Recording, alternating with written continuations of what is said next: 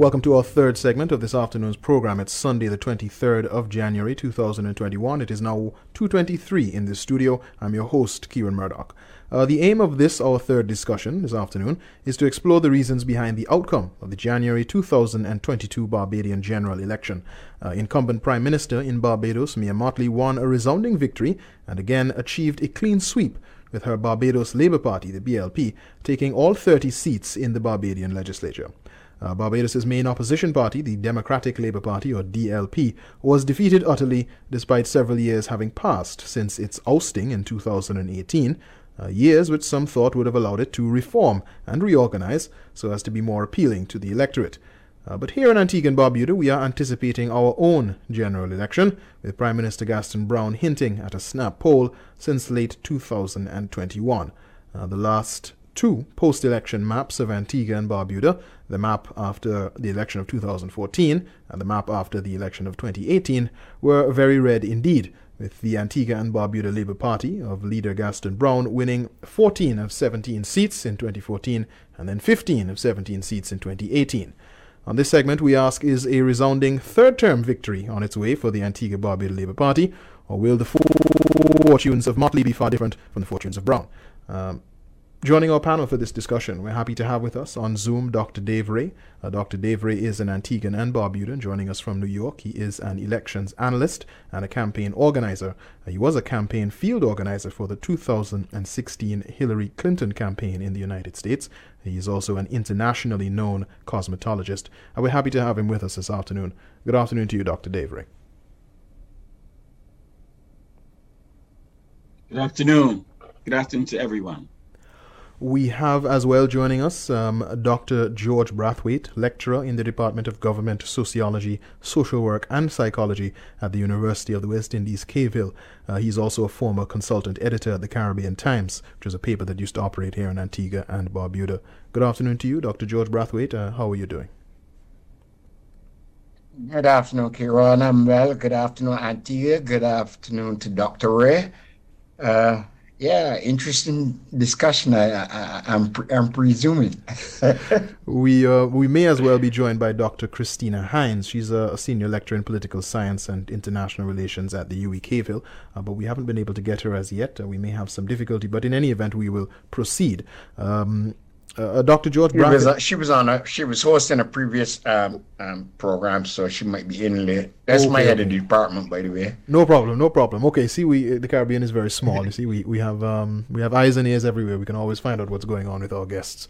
Dr. George Brathwaite, the first question really is some analysis of what happened in Barbados. We would have seen another clean sweep for Mia Mottley's Barbados Labour Party. Many are wondering why the Democratic Labour Party failed, I would use the words miserably. Why so miserably? Why a 30-seat clean sweep once again? A few factors I would like to quickly mention. One, Mia Mottley is really and truly not just talking about astute leadership. She is really on top of her game when it comes to politics. She knows it inside out. So that's one. Of course, she's not perfect, but she's very good. Secondly, the strategy of calling the elections, regardless of the rationale behind it, it took the opposition, all opposition parties off guard, all opposition persons off guard. They weren't looking for it. Thirdly, in terms of it highlights the failure of the Democratic Labour Party, highlights the fact that it wasn't listening. It wasn't a party listening to the people. Because for the last 3.5 years, persons in Barbados were speaking about that horrid platform of 2018 and the fact that that old guard needed to be pushed aside, walk aside, just stay low, stay in the background, do whatever. But they needed to rebrand itself with lots of new faces, new voices, and persons that could capture the imagination of the Barbadians. And preempting all that, there was still the necessity to say sorry.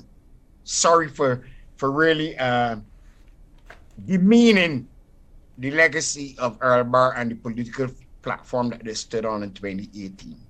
Without those things happening, and Peter Wickham, a pollster and that you are quite familiar with, I remember as the moderator on one of the calling programs in Barbados, he would constantly implore the Democratic Labour Party to put its house in order and bring its people so that they can be introduced to the electorate. Let people know who you have working in which communities and constituencies. But they kept, I guess, a bit of arrogance, quiet arrogance, suggesting that they will do it in their time. And they totally underestimated the electorate. Dr. Dave Ray. That's it in a nutshell there. Dr. Yes. Dave Ray, what do you think about the results in Barbados? What do you make of them, and are you surprised at all that the opposition party there, which was utterly defeated, 0 seats in the last election of 2018, managed to once again get 0 seats? Well, to add to what Dr. George Brathwaite shared, I believe that there are several other factors that can be taken into consideration. One is that Barbados is proud of the oratorial skills of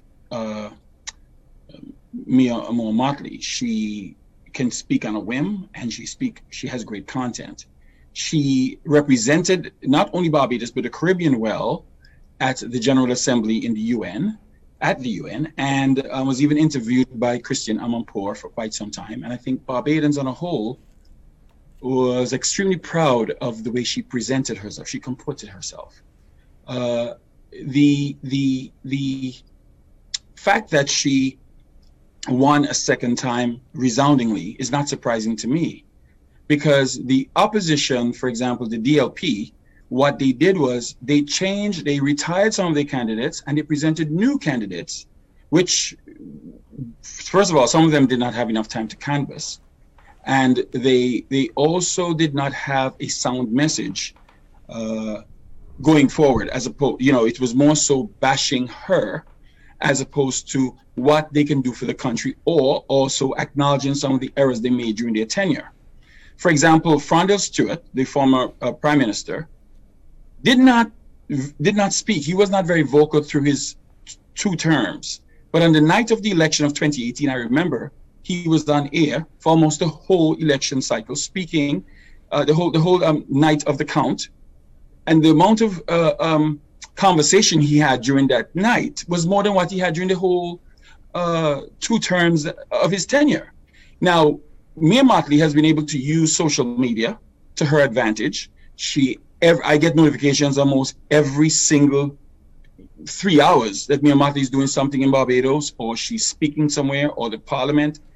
They did not do that. So she was able to use social media to her advantage. So the people saw her, heard her. She was very impassioned. She was very sympathetic and empathetic to many of the situations, even if she didn't solve all of the problems. She also presented herself well during the pandemic and how she dealt with her community, her electoral community. So there are several facts that I can see there. Although she also changed some of her candidates in several constituencies, like from St. Michael's South to St. Michael's Central, etc., they still became victorious because of the fact that the opposition was not ready. And I'll add one more point. Using Frondell Stewart to come on the platform during their campaign was a game changer, in the sense that it worked against them, because he came on in a very sort of narcissistic way, presenting himself like he was the god of all and he doesn't regret anything and he had wonderful years. When he lost, he is the main reason why Mia Mottley was able to do a 30-0. So her getting 30-0 again was not surprising. I thought maybe they would have lost 1 or 2 seats, but because there were 2 or so candidates who you saw did decently well. I would say they got in the regions of about maybe 10% less than the winner. So like S2.E13 and I think Stephen Lashley, they came close to at least being victorious. But I think overall they got a thrashing because of the leadership of the party, or the non-leadership of the party, so to speak.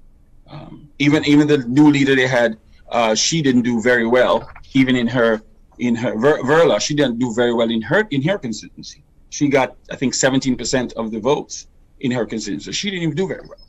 Let me bring back in Dr. George Brathwaite to get into some of the comparative issues now. Dr. George Brathwaite, I want to get a sense from you whether or not the impact of COVID-19 on the economy in Barbados and perhaps the unpopularity with some of COVID restrictions and vaccine mandates was a factor at all in the election.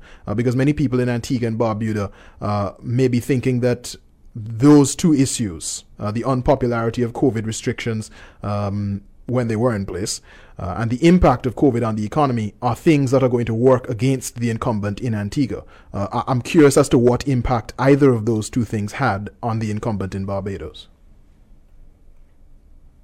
I think we've seen there are some areas where there have been a consistency in approaches, particularly when there has been regional dialogue in terms of the management of the COVID-19.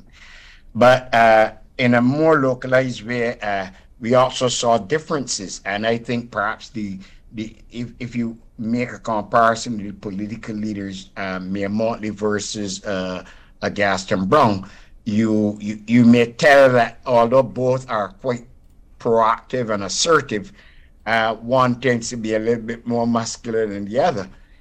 And so what you saw in Barbados that, for example, Mayor Mottley has declared before and remains consistent, even under pressure from the business class, that vaccination will not be mandatory. And she's gone about in terms of encouraging, coaching, guiding, pleading, those types of things. With Gaston Brown, I was on this show here where we had to question the language and being used to jostle persons into position, all towards the same end. But I think that is one of the things that will make a difference. In terms of the management, I guess one can say that overall, perhaps on a scale of 1 to 10, Barbados would probably reach a 7 in terms of the management of the COVID-19. One of the things that emerged during the election was the fact that persons were questioning the timing, given that you were beginning to see the onset of the Omicron, and some persons were suggesting that perhaps you should wait, it is not constitutionally due. I think it's constitutionally due according to how we follow the laws. It's the right of the Prime Minister to call it within that 5-year period. So when you look at these types of dynamics, you say, one, it was good timing and reading the tea leaves well by Mayor Mottley. And the extent that we saw in Jamaica, a similar thing was done. And you had relatively low turnouts, and I think you will continue to see low turnout, but I do not think the misuse of the word apathy. It is being thrown around, but I don't think it is apathy at all. I think you get the impression some persons voted who would have supported the Barbados Labour Party naturally and go to the polls because they figure the Barbados Labour Party has in the bag, a bit complacent. But then you also had those who would not have voted because they didn't see the type of changes that they wanted to see in terms of the Democratic Labour Party and other opposition parties. Mm-hmm. And they say, well, if it ain't broke, no need to fix it. So they left well enough alone, and those two stayed at home. So I think you had a combination of those factors. And like I was on the program today, the mentioning of the fact that you had the Electoral Commission was also seen to be thrown a bit off guard because they didn't quite get the list as clear as they ought to have been this time around. And that is the final list I'm talking about. So when you get those factors all coming together, I say on a level, you will still have to give Ms. Mottley a passing grade. And overall, the percentage was 45%, low, but we cannot discount the impact and implications arising from COVID and the fact that the Democratic Labour Party, as the main mass-based party outside of the Barbados Labour Party failed to capture the imagination of the average Barbadians. I want to bring in at this point Dr. Christina Hines. As our listeners would have heard me say before, she's a senior lecturer in political science and international relations at the University of the West Indies, Cave Hill. Dr. Christina Hines, I'd invite you to respond, and she joins us on Zoom, folks, just to let you know.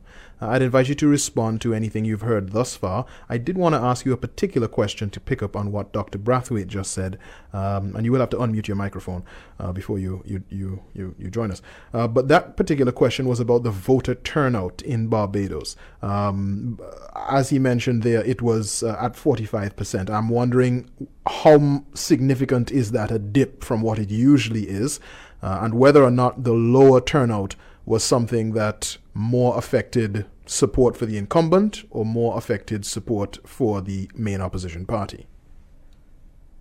Thank you so much for having me on the program and for that question.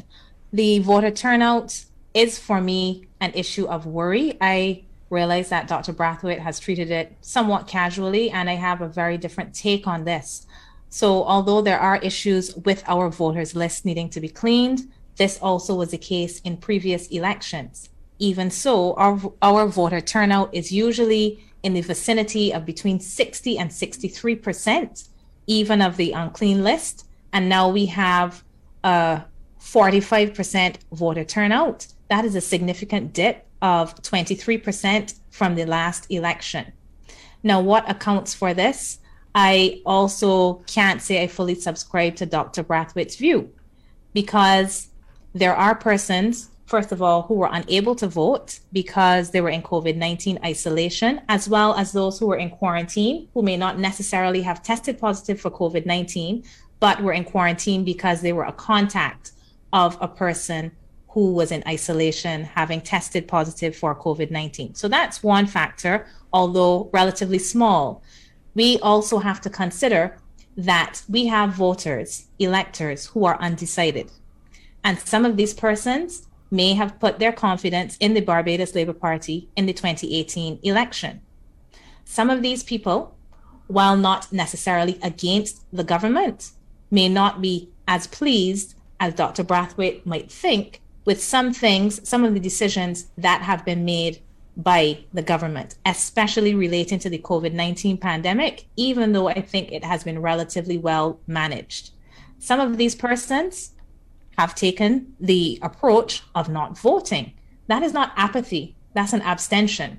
It doesn't mean that people don't care about politics. It means that in this particular situation, they may have abstained. And we can add to this those persons from the Democratic Labour Party who would have been the traditional supporters, who again may not have been very enthusiastic or moved by the message of the Democratic Labour Party.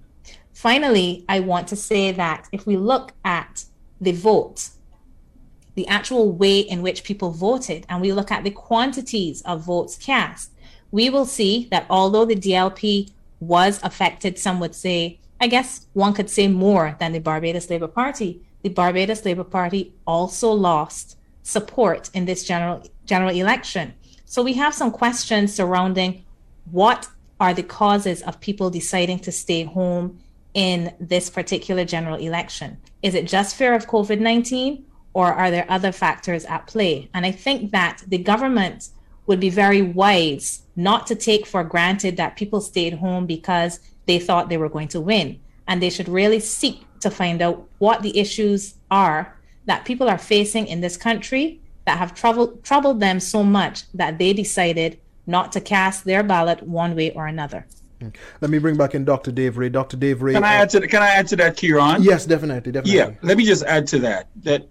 Yes, I'm listening to Dr. Hines, and I'm thinking that the Labour Party, the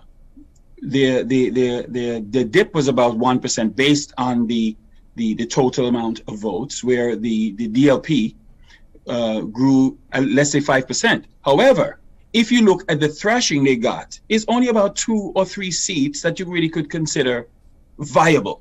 Then you had, I would say, about 10 or so new, 10 or so third parties, or 9 third parties, as opposed to in 2018 where you had about 7 or 8, right? Some of them never came back. but they also extracted some votes from both sides.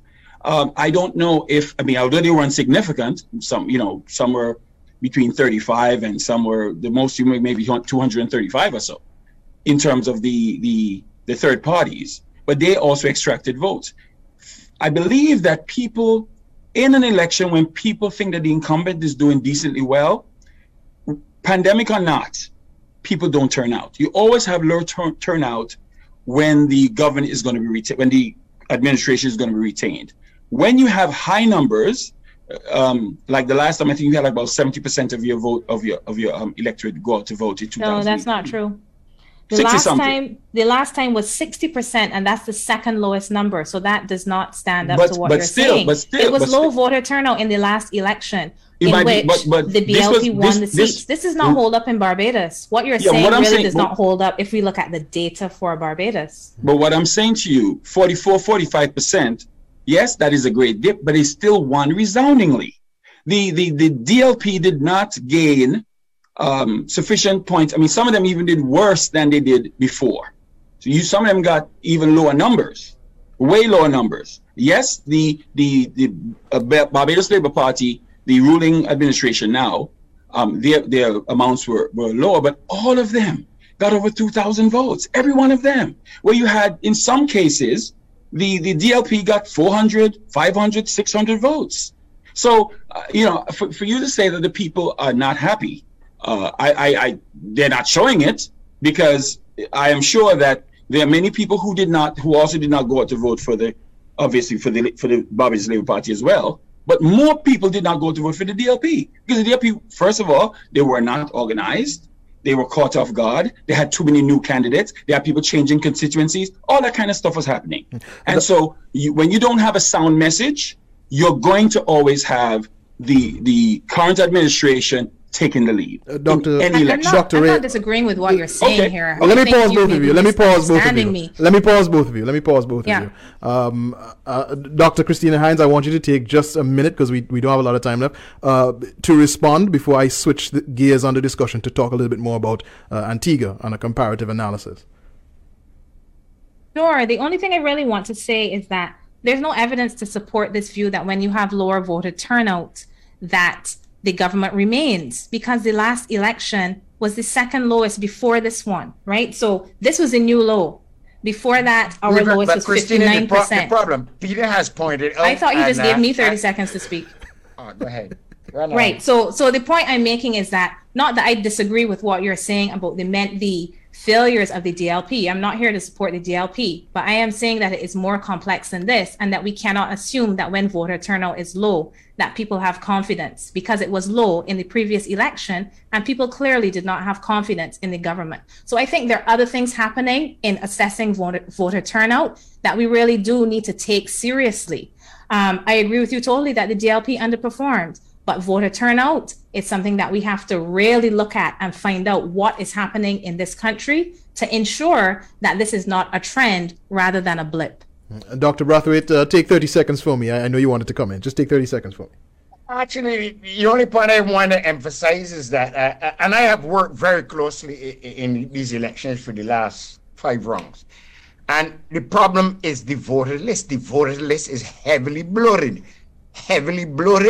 with persons who've been dead for 10 and 15 years, and who, although I know in the constituency that I live and I work in, we've been changing on a daily basis. We never stopped cleaning that voters list. And yet we saw names that didn't even appear in the last election, but were there 10 years ago, return. So I'm saying there is an internal problem in terms of the bloating the voters list. We've heard Joseph Avdali speak about it in 2013 when he lost. We've heard several ministers on all members of parliament also speak about that voters list. There either has to be a new or different way in terms of registration, or there has to be really some greater effort at cleaning the voters list. So I personally think that we are comparing using outmoded data. So we lack the accuracy to even speak to that. Dr. Dave Ray, I wanted to ask a question which was more so looking at Antigua and Barbuda.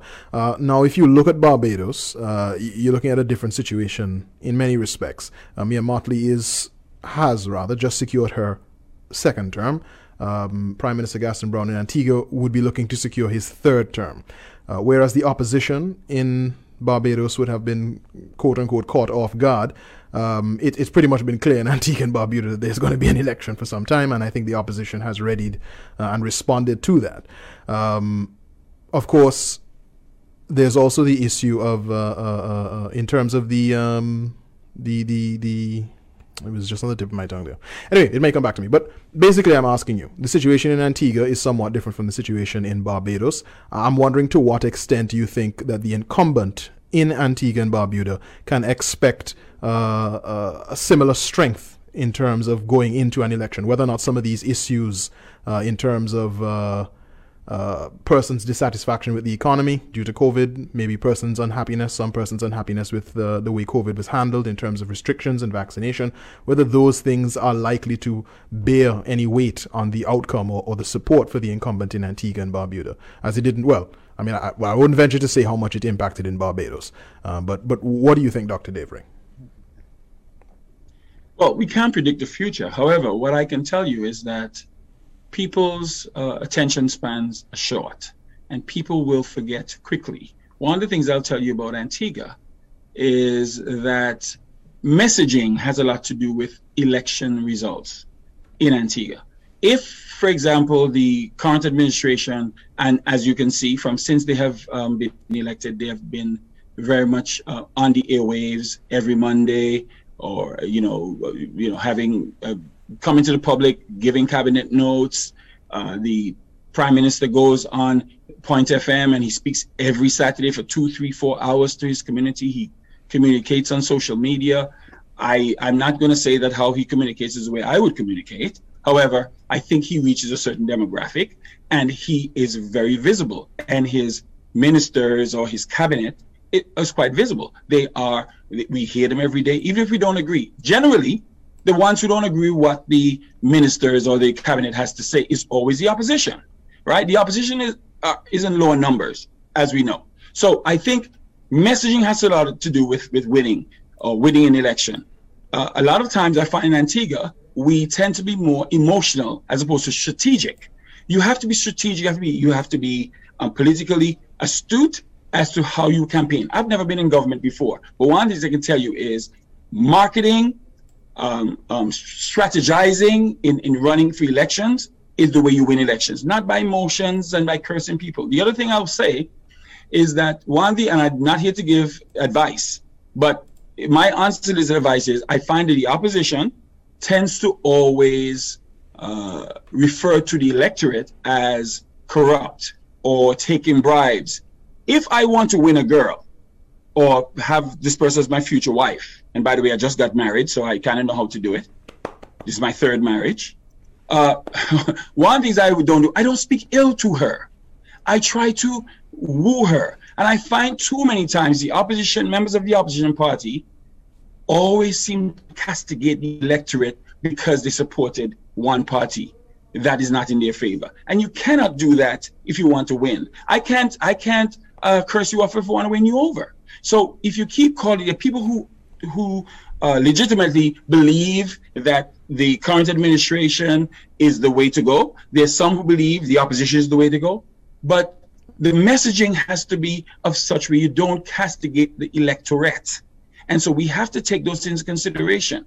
The opposition in Antigua, the leader of the opposition made some blunders. He's my friend, but he made some blunders. One of the blunders he made is when they lost the election in 2018, he should have put someone out of the Senate and go into the Senate so his voice can be heard in the upper house. For him to be the leader of the opposition and be outside of Parliament, and he does not speak very regularly, that's a disservice to him. The second thing is he has to be able to win his constituency, right?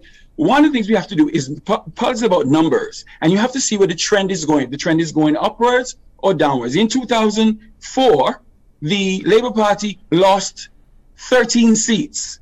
They kept 4. In 2009, they kept the same 4 and gained 3. And there are people in Antigua who can tell you that I had predicted that the Labour Party would win 13 or 14 seats. The only mistake I made, and I can tell you publicly, I made the mistake of John Messiah. Dean Jonas. Those are the only mistakes I made, right? But the other people, I kind of knew they would have lost. The point I'm making to you is you have to watch the trend. You have to see where the numbers are going every election. And if you're gaining more seats as you go along, the chances are you're going to keep winning. Now, even if the Antigua Labour Party loses a few seats, I don't think it's that easy for them to lose the entire election. Yes, there are some issues during COVID-19 in terms of how the government handled the issue. I think they did a great job. Not perfect, but they did a great job, because in the OECS, as we know, they have the higher vaccination results in terms of gaining 63,000 people being vaccinated, right? As opposed to the OECS islands. And so, yes, there might have been some mandatory vaccine orders issued, but that helped to drive people to get vaccinated. So the approaches may be different. I can't compare Mia Mottley to Gaston Brown. They're two different styles of leadership. However, Gaston Brown comes to the public and he speaks. A lot of the things that we say that he does, can be proved in a court of law? Can we see he broke any laws? All those things you have to take into consideration. And you have to understand, in Antigua, the majority of the electorate, the electorate is registered as Labour Party. So, we have to think about those things. Not saying there's not a possibility they can win a few seats or win the election, but we have to look at numbers and trends and the direction they're going to decide who's going to be the next government. Quickly on this point, I want to bring in Dr. George. I hope that makes sense to you. Of course. Quickly on this point, I want to bring in Dr. George Brathwaite. Dr. Brathwaite, how would you make a comparison between leadership and personalities? On the one hand, Mia Mottley and Gaston Brown. On the other hand, what would you say about the current leader of the main opposition party in Antigua, which would be Mr. Harold Lovell, as compared to, I believe, Ms. Verla de Pise, if I'm pronouncing the name correctly, for the Democratic Labour Party in Barbados that just lost quite resoundingly? How would you compare leaders and their appeal? Ron, you would know that I would have worked directly with the Antigua and Barbuda Labour Party in 2014 election, in their 2014 election victory. I get along very well with Mr. Lovell and with Jocelyn as well. What the gentleman said just now is, Dr. Dale said just now, is absolutely correct in terms of Lovell. Lovell needed to really project himself more, and I think it hurt him. And he normally gets in these little skirmishes with the Prime Minister, and the Prime Minister is not afraid.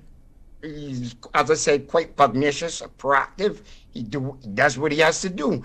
I think Lovell has perhaps a wider percentage of following than you would see the Verla de Pise. He's not necessarily being challenged in the same way, although I understand there might be a looming challenge. But he also, like Verla, needs to be able to win his seat. He allowed Nicholas to get his seat, and from then on, it's been a battle. In terms of the same, I think I'm sure you remember the days when Observer was said to give certain preferences to Mr. Lovell and etc. But I think you have to use what avenues you have, whether it is social media, traditional media, newspapers, you use it all. So I see from that perspective, Gaston Brown keeps in touch with his base. So regardless of whatever happens, you're going to see red stay solidly red. It is those persons who are in the center who do not know if they should go one way or the other, particularly with my lady friend who's leading the APP. But the reality is that battle in of itself has not died down. The internal battle that she and Lovell had has not turned down. If the two of them were able to lock horns together, they may bring about some formidable opposition to Gaston the Brown. DNA, you mean? As it stands. Pardon me? The DNA. I think you said the APP. You're speaking about Messiah, the DNA. Sorry, DNA. As it stands, the reality is that Gaston Brown is seen, and you bring the political culture into the context of this now. The political culture in Antigua is a lot freer, a lot more things go and can be said about another politician or about what happened than you would say in Barbados. In Barbados, you'd be talking with a lawyer very quickly. So when you put the political culture into that context, Gaston Brown knows who are behind him. He knows his base, and he will work it, use it, play it to his advantage. He's very strategic in that sense, and he's not afraid. He's definitely not afraid. I think Lovell, Mr. Lovell may be one that would tend to back off, although he too is intellectually sharp. Dr. Christina Hines, let me bring you in. I want to ask a question about national platform as opposed to constituency politics. Your analysis in Barbados of to what extent in the election that just passed, the national platform and the national leader was of appeal to the electorate, as in the case of both governing and main opposition party, as opposed to constituency politics. How much does it matter that someone at the constituency level is a more appealing candidate in that constituency race, as opposed to the overall party's national platform and national performance? I think that Caribbean people in general like a strong, charismatic, so-called maximum leader. And I think this is consistent across the region. So wherever we can find that person, people vote in that way. Our system is structured in a way that kind of shortchanges constituencies, because there may be someone in your constituency for whom you would like to vote because you think they will be the better representative, but people may choose not to vote for that individual because they're looking at what political party they want to govern and who they want as the prime minister. So we end up in that kind of conundrum all across the region. I think it exists in Barbados, and therefore, leadership becomes critical. Although at the constituency level, there may have been opportunities for some other persons to do well, the political party and the leader of that political party really is what people end up making a decision on, whether it is that they're looking for this person to be the prime minister or they want the person to be the leader of the opposition, although people are really looking for prime minister rather than opposition leader. I think leadership really does make a difference in our system, and therefore the national platform is what generally works. And we saw that in the BLP's campaigning, where they said things, even at spot meetings, that a vote for the candidate in this constituency is a vote for Mia Mottley. They said that directly, and this was quite different from what we saw in the DLP campaign, where the votes for the individual candidates at the constituency level were not portrayed as a vote for Verla de Pisa. And perhaps even if they were portrayed in that way, I don't know that it would have been successful, since she is not viewed as this type of leader that we like in the region, this charismatic, very strong, perhaps even maximum type leader. Last statement, Dr. Davery, I'll let you end it off. Anything you want to respond to? I'd also ask the question of whether or not you think, based on what Dr. Christina Hines just said, that perhaps in our opposition, whether or not you think that Harold Lovell is that sort of leader in terms of the UPP, that a UPP candidate in a constituency could sort of piggyback and say a vote for me as the UPP candidate is a vote for Harold Lovell. I think, Harold Lovell as a leader I think Harold is more of a technician. I think Harold is an attorney who likes his comfort zone. Harold doesn't like to do the dirty work. You can tell, because he's not as vociferous as a person who wants to lead a party should be. And this is my opinion. I think he comes across more as a person who wants to be portrayed as, Mr. Goody Two Shoes. And I think he's a good, decent guy. Despite whatever, I think he's a really decent guy. But I think that in politics, you have to be more bombastic. You have to want that prize. You have to work towards that prize. And I don't think that Harold Lovell is exuding that type of attitude towards his campaign. When you speak to Harold Lovell, he will tell you things like, well, he has to take it to the party. I have to discuss with my executive. Gaston Brown has decided, look, if I have to be authoritative on this particular issue, I will, because I am the leader of the party. And I'm telling you something, people want to be led, despite what they say. People want leaders. People want people who can lead from the front, not lead with, people like to follow, no matter what you say. Okay, and they may say, oh, you behave this way, but people like strong, as she touted earlier. So what I'm saying is, there has to be a change of pace in terms of how her response. For example, when something is said by the current administration or by the prime minister, there has to be a response immediately. You cannot leave it to go cold. You have to respond if you want people to take you seriously. What I've noticed, and I'm going to wrap it up because I know time is short, is that when they speak to their people only. The people who are it's like preaching to the choir. Those people are already supporting you, right? So you have to find the way to balance your argument so that you can reach the people who are undecided, the people who are nonpartisan, the people who, you have to be strong. You can't come across as though, you are, I'm just trying to be a nice guy. I follow all the rules and I'm not corrupt. All those things, they don't really wash for the, if the common man is not affected by some of the things that you're advocating, it doesn't really matter, because politics is really based on how does it affect me personally. And it may be sad, but that is what it is, especially in countries of developing countries, is how does it affect me personally? Okay. And so I'll end it there for now. I want to thank all three of our guests. We have to leave it here, folks, even though we could have carried on this discussion for another 20 minutes or so. We were joined, of course, by Dr. Dave Ray. That was the last voice you heard there. He's an Antiguan and Barbudan. He joined us from New York. He's an elections analyst and a campaign organizer. He was a campaign field organizer in the 2016 Hillary Clinton campaign. He's also an internationally known cosmetologist. We were joined as well by Dr. Christina Hines, who is a senior lecturer in political science and international relations at the UWI-CAFIL, and as well by Dr. George Brathwaite, a lecturer in the Department of Government, Sociology, Social Work and Psychology at the UWI-CAFIL. Also, he's the former consultant editor at the Caribbean Times, which was a paper here in Antigua and Barbuda. Thanks to all three of you for joining us for this discussion this afternoon. It was quite enjoyable.